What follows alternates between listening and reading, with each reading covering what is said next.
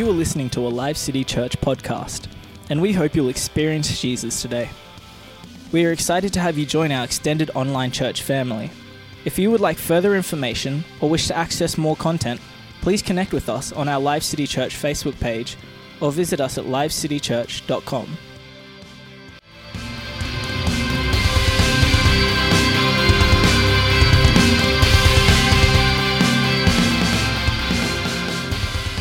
Yesterday, in the middle of the day, so Sasha and I have a 2-year-old daughter and a 4-year-old son, and so in the middle of the day yesterday, it was time for their midday nap, but my 2-year-old daughter, Sophia, wanted to have a peanut butter sandwich before she went to bed, so I thought that's a fairly good idea, like feel her belly, and she'll go to bed.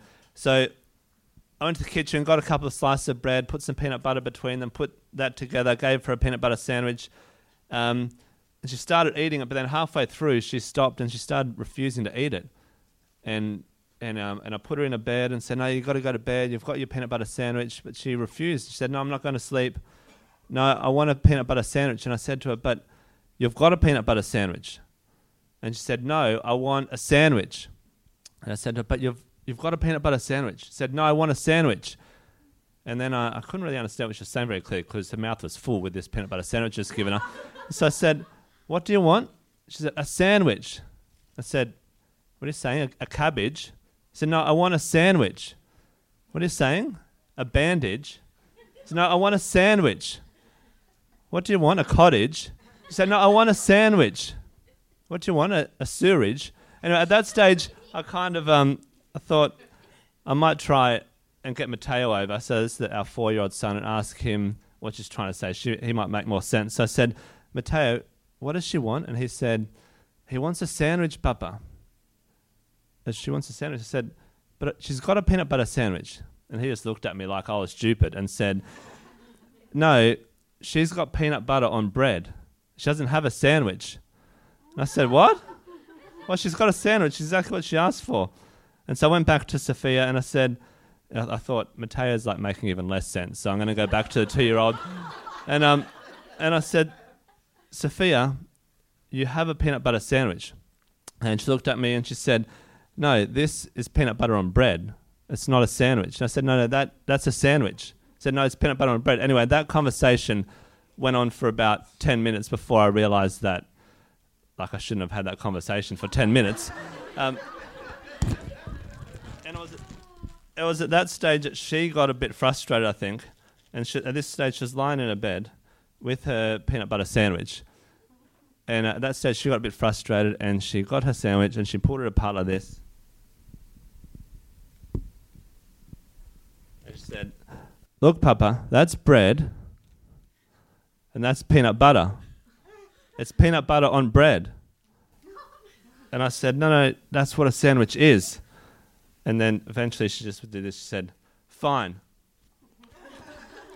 Started eating it and then went to sleep. But my point is this, that I realized in that situation, I had the knowledge. See, I knew what a sandwich was, although there were moments that I started to question myself. But I knew I had the knowledge, but I didn't have the wisdom to not get into an argument with a 2-year-old who's just trying to delay going to her midday nap. So there's a difference between having knowledge and having wisdom. And that's one of the things I want to talk about today. Although what I did want to do before I start is, because I've talked about how weird my kids are a little bit, and seeing as there's no Pardidis here today, I wanted to take the opportunity to... So sometimes Sasha and I will look after David Pardidi.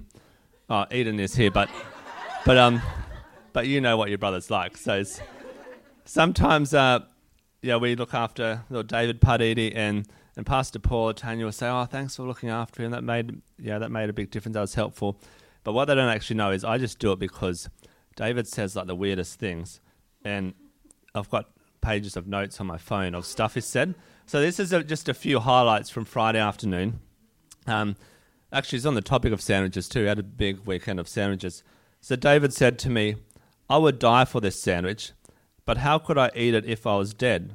I would eat it and it would go straight through my legs." A bit later he came to me and he said, I'm really good at multitasking, but I can't do lots of things at once. And the other one he said to me when we were going to a park, and he said, my favourite park is the park where the little girl had her finger cut off. So, yeah, that's how you rank parks, apparently. But what I want to talk about this morning is have a look at wisdom from the book of Proverbs, and particularly a couple of things that it says about our heart. I'm really glad with some of the things that Daniel was sharing this morning in prayer, and Sasha's been sharing this morning during worship, that God seems to really be doing some things in our heart, realizing that we need to change our heart to become aligned with God's heart. And so Ben, if we go to that first slide, I just want to focus on a few things that Proverbs says about our heart and about wisdom. And firstly, about wisdom, there's these verses that pop up all throughout Proverbs that wisdom is this thing that's always seeking us.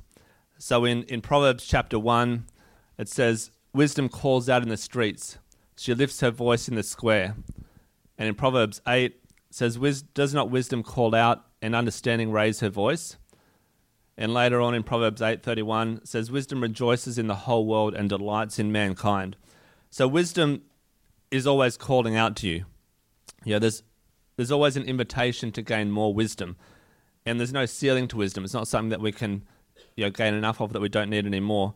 But I think we have a kind of a wrong idea of what wisdom is in the world today. That wisdom isn't your IQ, and it's not talent, and it's different from wealth, and it's different from power and charisma, all those different things. Wisdom, or the lack of wisdom, is the reason why otherwise very intelligent and successful people can write really dumb stuff on Facebook.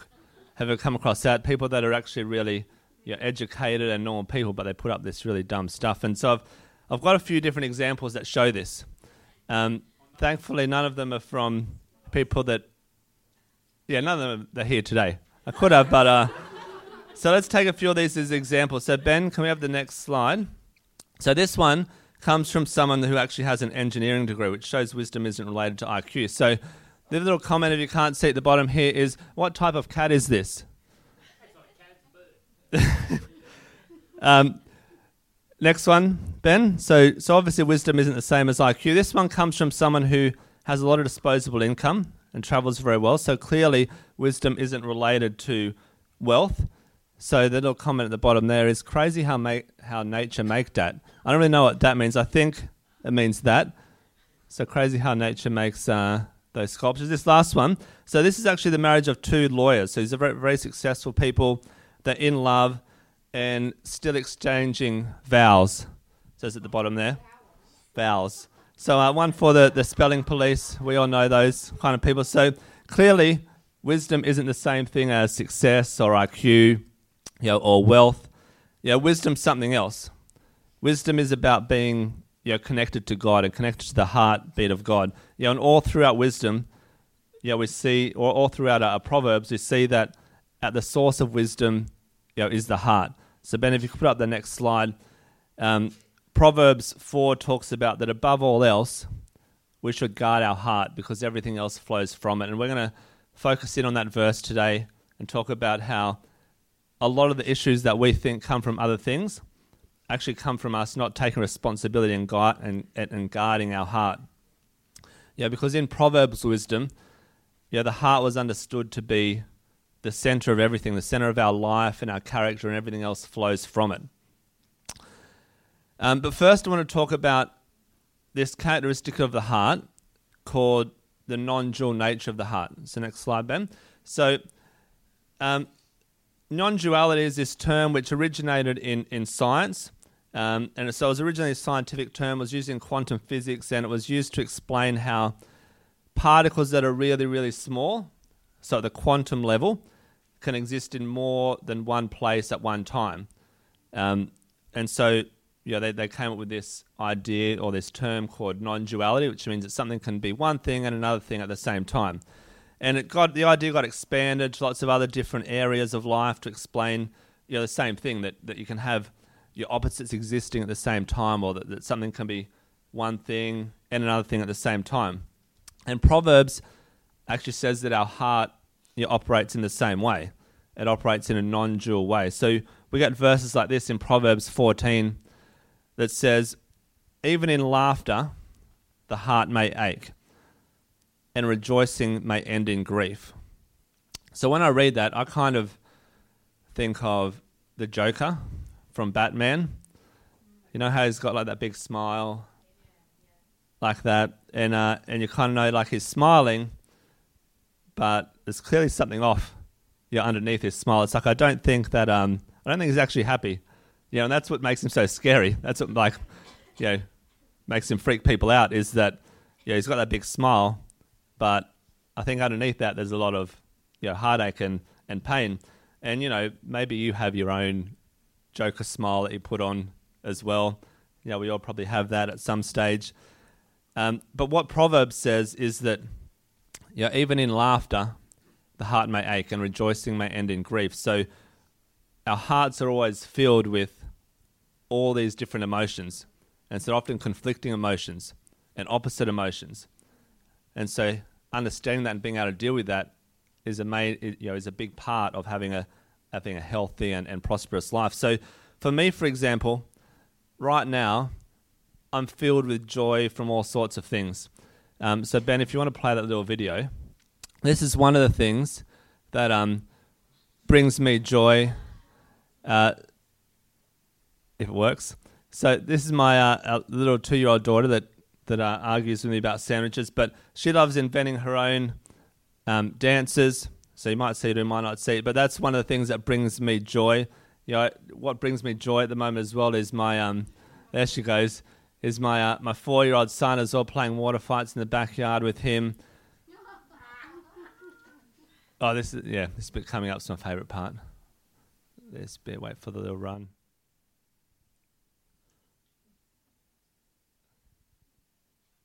There we go. So there's lots of things that bring me joy. Actually, in a few weeks, Sasha and I are going away to Melbourne, and she's going shopping and other things, but I'm just going to watch football. And I've never been there right in the middle of winter, but in the middle of winter, you can go down to Brighton Bars, on the beach there, and they do like this iceberg swimming. So you swim in like the icy cold ocean.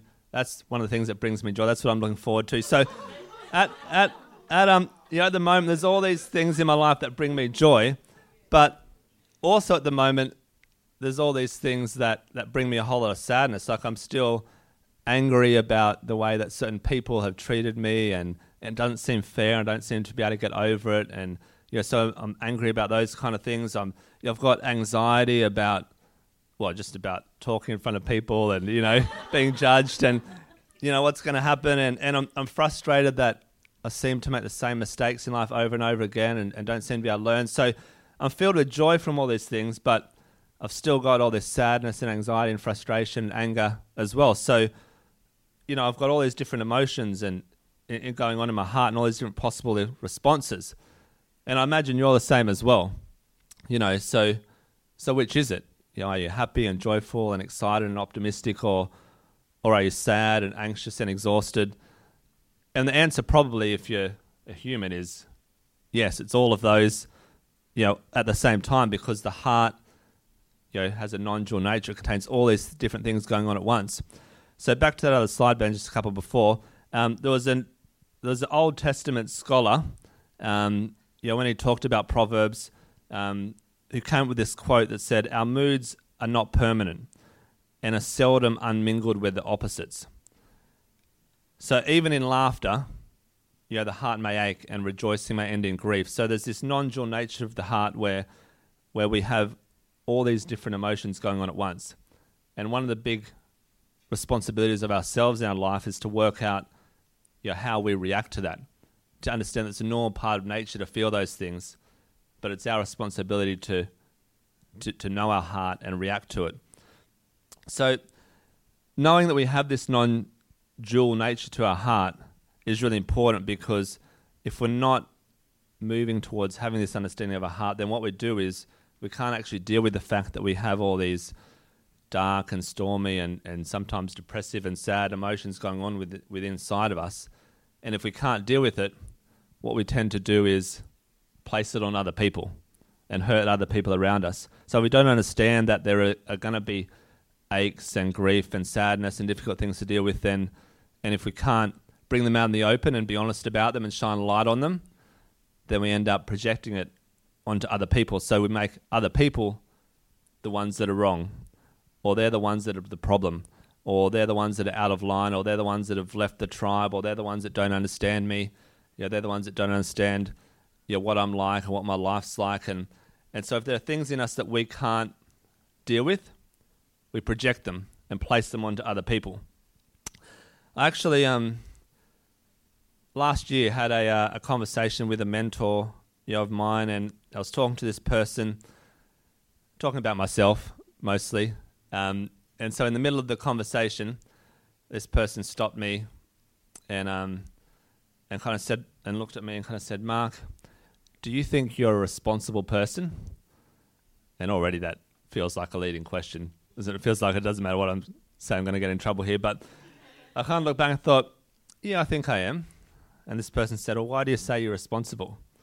I said, "Well, I think that when I say I'm going to do something, I usually do it. I think I follow through on my word. I think I'm fairly good at doing that." And this person said, "Yeah, I would agree with that. But do you think you're emotionally responsible?" And that's probably another leading question. So I thought about that one a bit more and said, "Well, actually, probably not." And they said, "Well, why not?" Well, because I realized that my emotions depend on other people. So if other people do things that I want them to, then I'm happy. But if they don't do the things that I want them to, then I'm upset. Or if other people treat me in a way that makes me feel valued, then I'm valuable. But if they don't, then I feel like I'm useless. So basically, I need everyone around me to be able to read my mind and read my emotions and then do exactly what I want for me to be able to feel happy and valuable. So, really I've given over my responsibility for my own emotions to other people. I don't take responsibility for my own emotions, so no, I'm probably not emotionally responsible. And so I realized that as long as I'm projecting my hurts onto someone else, then I don't have to deal with what's going on inside of me. And as long as I'm talking about them, then I don't have to deal with all those different emotions that are going on inside of me. I never have to rip the Band-Aid off and deal with them for myself. And there's this story, it's an old story, but a good one, about a father and a son who once walking along in the woods, and they came across this dog that had been caught in a bear trap. So its leg was all kind of trapped in the bear trap and all mangled. It was obviously in a lot of pain and a lot of distress. And so the son, just feeling compassion for the dog and wanting to free it, rushed forward to go and grab the dog and get it out of the trap. But the father stopped him, because he could see that the dog was thrashing about, trying to scratch or bite anything that came near it, trying to defend itself with anything it could for anyone that would come near it. And the father said, "Son, be careful, because a hurt animal will bite anyone that's close to them. They'll bite anyone around them. Even someone that's trying to help them. He won't. That dog's not going to let anyone get close enough to get him out of that trap, because his hurt means that he can't trust anyone. He's so hurt that he can't think. He can't process his emotions. So he's going to even try and fight and hurt people. They're going to try and get out of that trap." It just made me think that is what is true of trapped animals also true of us? Do we focus so much on our pain and our hurt and the things that have happened in our past that we don't trust the people that are trying to help us out of our emotional distress and our emotional hurt? Do we have such a low tolerance to being able to deal with our own turmoil and our own issues of our heart that we can't move forward? And there's actually a term that's used today by psychiatrists called low frustration tolerance, or LFT. And I was reading an article about that this week, and I'm just going to share a little bit of that with you. So the article said, low frustration tolerance, or short-term hedonism, is a concept that describes the inability to tolerate unpleasant feelings or stressful situations. It stems from the feeling that reality should always be as you wished, and that any frustration should be resolved quickly and easily, as though God was your divine magic genie. People with low frustration tolerance experience emotional disturbance when frustrations are not quickly resolved, and their behaviours are then directed towards avoiding frustrating events wherever possible, which paradoxically leads to increased frustration and even greater mental stress. So, which may be why, people leave relationships and, leave churches, because as soon as, frustrating or hurtful or disappointing event occurs, as soon as you feel offended, you think, I never want to have to deal with those feelings ever again, so I'm going to leave. The problem is that it never works. And even secular psychologists can see that, because you've never actually dealt with your heart issue, so the issue is going to keep happening over and over again, and it's actually going to make things worse. So the article goes on and says, are you quick to irritation and anger? Do people annoy you? Do you hate some people? Do you have to punish people often? Do you often think life is unfair? That's all signs of low frustration tolerance. So basically it's like the Rolling Stones said, you can't always get what you want, so you're going to have to deal with it anyway. Or if you don't deal with it, then it's going to end up being detrimental to you and detrimental to everyone around you that you love. You're going to end up hurting those people. So it's really up to you to deal with it. But often what we do is we allow our circumstances to crowd out our inability to tolerate frustrations. And so it's for that reason that we live on the edge, and we're always on the edge of anger and frustration, and so when frustrations arise, it doesn't take much to set us off. We feel like the animal in the trap, where we feel vulnerable, but we don't examine ourselves to be able to deal with it ourselves, and so we push away the people that are trying to help us, that are trying to get us free from that hurt. So what we actually need to be doing is surrendering that hurt to Jesus. See, most of us have scars that no one else can see. We all have different things that we've gone through in life that no one else knows about, but there's scars there that under stress and under pressure and when we're fatigued, those scars can reveal themselves in poor behaviour, but we need to surrender those scars and those hurts to Jesus. And so let's actually might just pray for us now before we go on. Just, Lord, we just ask that right now you would cleanse us of those unhealthy emotions that keep us from being what our family needs and what our workplace needs and what our church needs and what our community needs and what you want from us. Lord, we just pray that you would heal us of those scars, and we just pray that this morning would be good at giving those over to you in Jesus' name. Amen. So in Proverbs, the first step to health and wholeness is firstly listening to your heart, to being honest about what's going on in your heart, to being familiar about your own heart and acknowledging what's there. So, because normally, whatever it is that annoys you about someone else so much is the thing that you're terrified is most true about yourself. So think about those people, that person that you just have such a strong visceral or aggressive reaction to, the person that you just can't deal with, that you just can't be around, that person that you'd hate. Often we feel like that because there's something within that person that you identify with and that you're scared of is within yourself. So think about these kind of conversations. Have you ever heard someone, maybe you've done it yourself, probably not, but maybe you've heard someone else do it, where you hear people say, so-and-so, she always talks about herself. Like in any conversation, she somehow makes it all about her. She's so self-absorbed, so inconsiderate, and you kind of feel like saying back, well, it is kind of human nature to want to talk about yourself, like we all do it, don't we? Yeah, but I just can't get over it. You can't just forget about it and move on. No, I don't think I can. And you realize, okay, so that person just, you can't take responsibility for your own heart, and from your heart, all other things flow. Or what about this? What about the person that says, It's just, I can't believe he finished all the spaghetti bolognese and put the container back in the fridge. Yeah, how thoughtless can someone be? Yeah, it's not the first time. Last week, he ate all the Tim Tams and put the empty packet back in the fridge as well. Yeah, and it's not just thoughtless. It just proves that he doesn't care. And he doesn't care about anyone but himself. Because he didn't put the container, because he put the container back in the fridge, because he didn't wash it up. Exactly. And I don't think I can live with someone like that. I don't think I can trust him again. You can't just wash it up yourself, get over it. No, I don't think I can. You're like, all right. So it's because, you can't take responsibility for your own heart, and from your heart, all other things flow.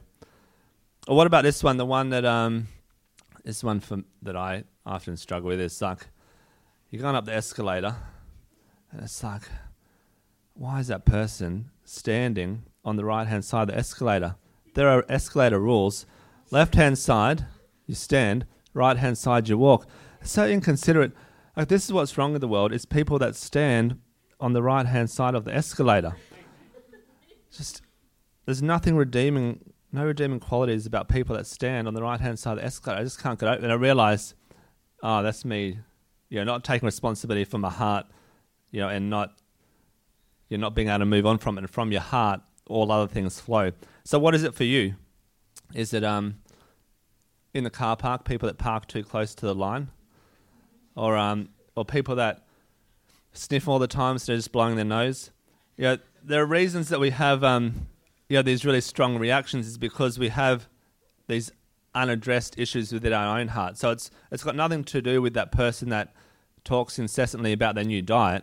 It's actually to do with your own insecurities and the fact that we refuse to take responsibility for our own heart. Anyway, that's not my opinion. It's just what the Bible says. But so back in 1980, there was a band called Joy Division, and they sang a song called "Love Will Tear Us Apart," which may be true. Love may tear us apart. I don't know, but it turns out that love may tear us apart, but hate actually brings us together. And there was a study in 2011 done that talks about how hate is this really strong glue that binds us together in relationships. So it's not a healthy thing, but it's there within our hearts. And I'm just going to read you a bit of that study. So it says, in a study that will surprise no one, psychologists have found that hating the same person can bring two people together. If this sounds familiar to you, it's actually an improvement on research done in 2006, according to New York Magazine, etc., etc. I'll skip a bit. So they looked at in universities, people that hated the same lecturers, and found that people that hated the same lecturers actually developed these really strong relationships. So, of course, humans uniting against a common enemy is the plot of pretty much every alien movie ever. And as New York Magazine Paul Kix points out, admitting to hating the same person is a great way to establish trust. By going negative, thereby breaking a general rule of first impressions, you signal that you instinctively trust this new person because you suspect he or she might feel the same way. Just about anybody who's not a saint has experienced that sense of relief that comes from realizing you no longer have to keep up appearances. You can quit playing nice and finally admit how awful you think someone really is. And when someone else agrees, it's like you're conspiring in something illicit, like sharing a cigarette behind the band room. When lots of people bond over hating one person, it can be exclusionary and sad, but when two people hate an authority figure or someone else seems to like, the result can feel rebellious and fun. So hate may not be the most wholesome basis for a relationship, but it's one of the most honest. And no surprise, it's one of the most powerful. So it's like, I tried to do a bit of research for this sermon yesterday, and I asked Sasha to do some research for me. So most people, I should have been researching like Bible commentaries and things, but what I did instead was I researched Sasha's Facebook Messenger posts, because I realised, so Sasha has this strong bond with Sally and Pastor Tanya and Benita, where what they do is they'll watch The Bachelor or Married at First Sight and then message each other about, Bobby is a terrible person, isn't he? I can't believe he did that on his date. and stuff. And so they bond over this dislike for people on an island in Fiji. So it's completely unhealthy, but it's what bonds us together. So sometimes, though, God doesn't want us to give in to that kind of negativity and not to live with it, because it's a way that we mask our own sins, insecurities, and our own hurts. And in Proverbs, remember, it says the heart is the center of all things, and all things flow from the heart. But the heart is filled with all sorts of things as well. So we need to take responsibility for our own hearts, which begins with honestly identifying what's really in there. And then health and wholeness and breakthrough begins with honesty. So next slide, Ben. So, but it's not just that, if we don't deal with our hearts, that we place it all on other people. Sometimes we don't do that. Sometimes instead we store it within our own body. And there's this verse in Proverbs 14 that says, "A heart at peace gives life to the body, but envy rots the bones." See, in Proverbs, the writer of Proverbs understood that your heart and your mind and your soul and your spirit and your body are all interconnected. And so our emotions and our heart is actually connected to our physical body. So in fact, wishing you had someone else's life, being envious, actually physically rots your bones. It's debilitating and even lethal to your body. And there's this great commentary that the rabbis would give on the 10 Commandments, where they'd say the first 9 commandments are all about things that we can see.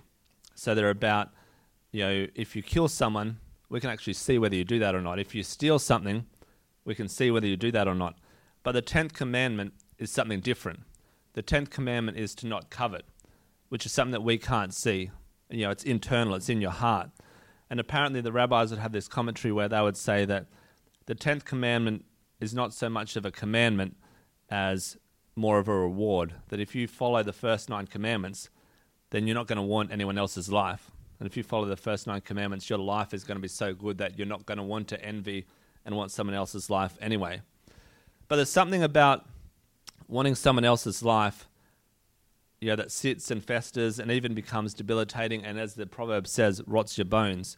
So have you ever had those days where, you just feel really tired, like gravity's working overtime on you, like you just feel really heavy and tired, and it may be that there's this emotion within you that is literally rotting your bones, and we need to expose that and shine a light on it.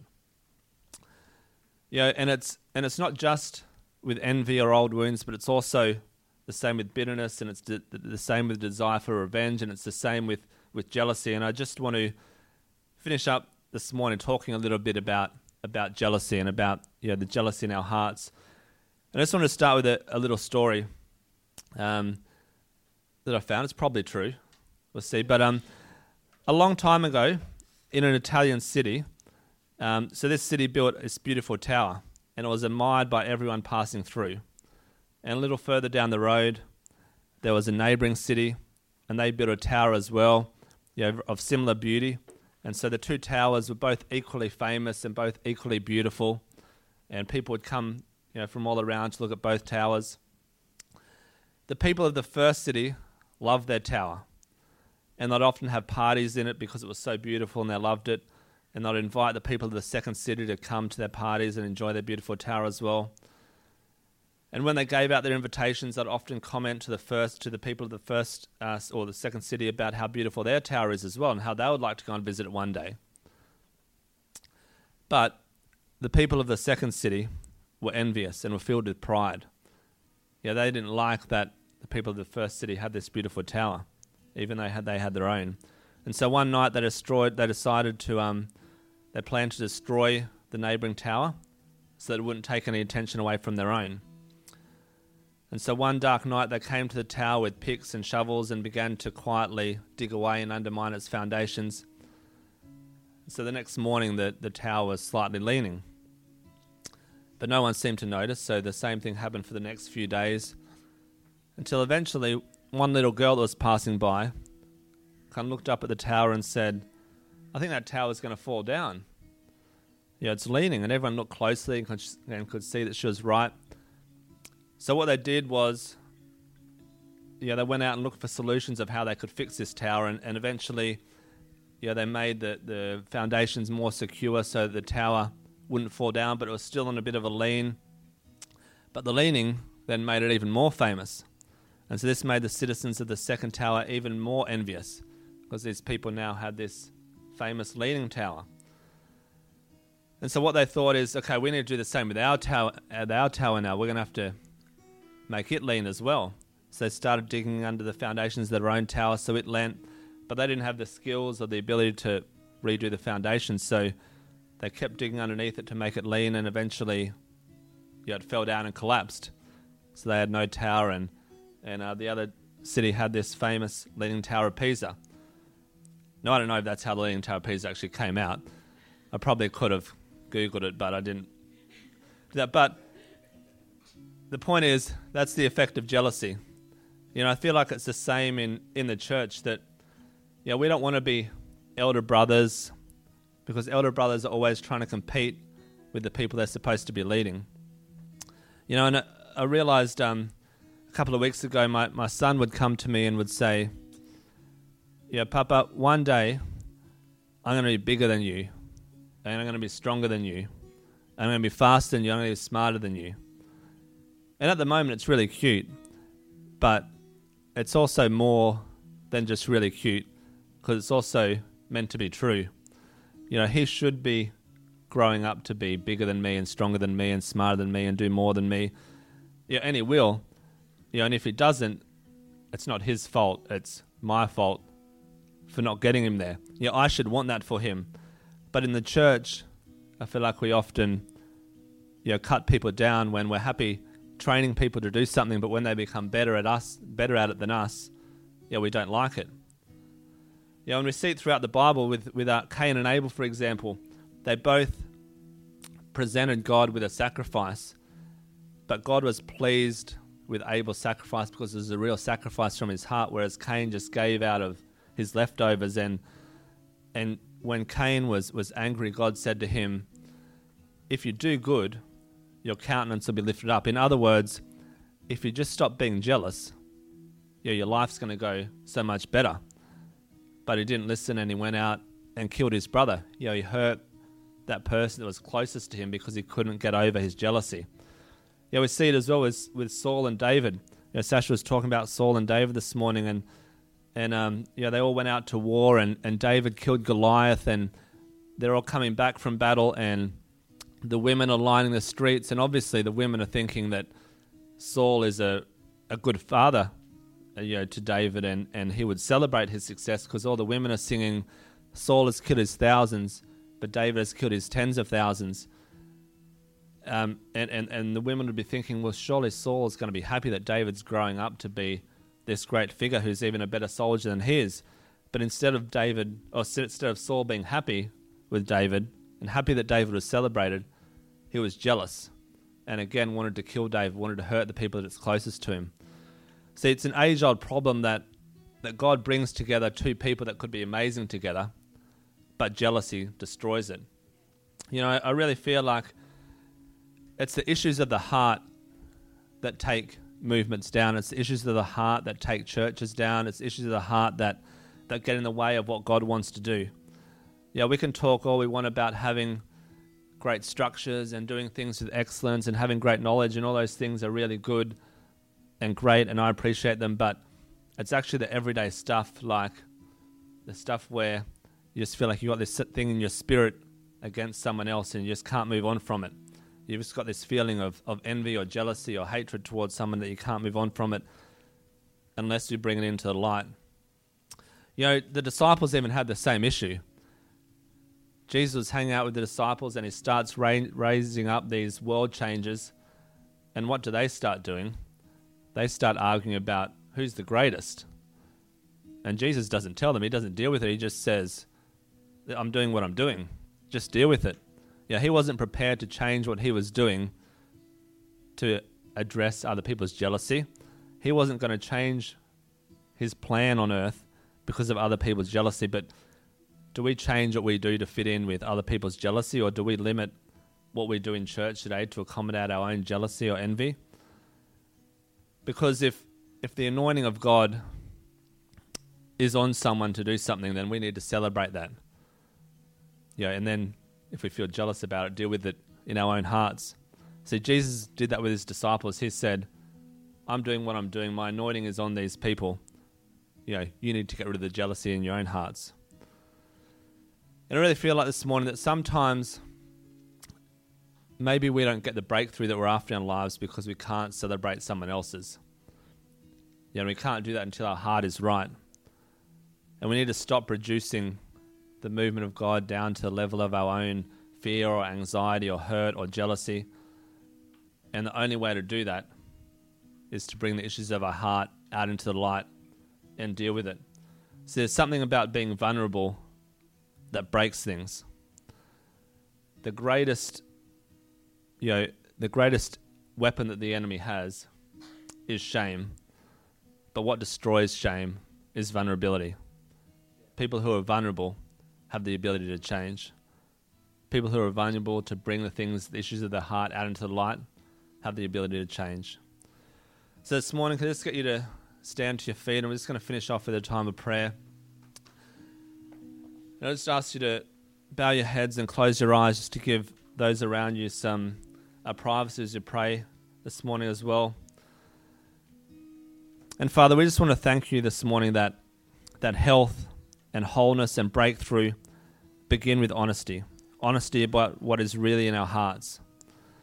And Lord, we just want to commit this morning in front of you that we don't want to be elder brothers or sisters trying to compete even amongst our Christian brothers and sisters. We want to be rid of jealousy and envy, and we know that it's the issues of the heart that get in the way of what you want to do in our lives. And we don't want the issues of our heart to get in the way of you and your plans for us. So we ask that you would reveal the issues of our heart to us this morning, bring them into the light. And just speak over this church this morning, just against the tendency we have to keep acting out the same hurts over and over and over again. We just pray this morning that cycle would be broken. And we speak against continuing to live out of our own insecurity, our jealousy, our envy. Lord, we just hand over our hearts to you this morning and just pray that as you heal them and fix them, that our life would flow from that.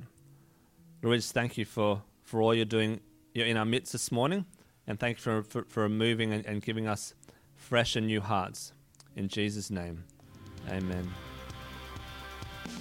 Thank you for joining Life City Church, and we hope that you were blessed and inspired by today's message. If this ministry has made an impact on your life, we'd love to hear from you. Please drop us a line and share your story at thanks@livecitychurch.com or email us your prayer needs at prayer@livecitychurch.com. We'd love to connect with you and hear more about your story. If you love the ministry of Life City Church, you can make a financial gift to help us spread the good news of Jesus by going to livecitychurch.com and clicking the Giving tab. We hope today's message has spoken into your life and look forward to your next visit.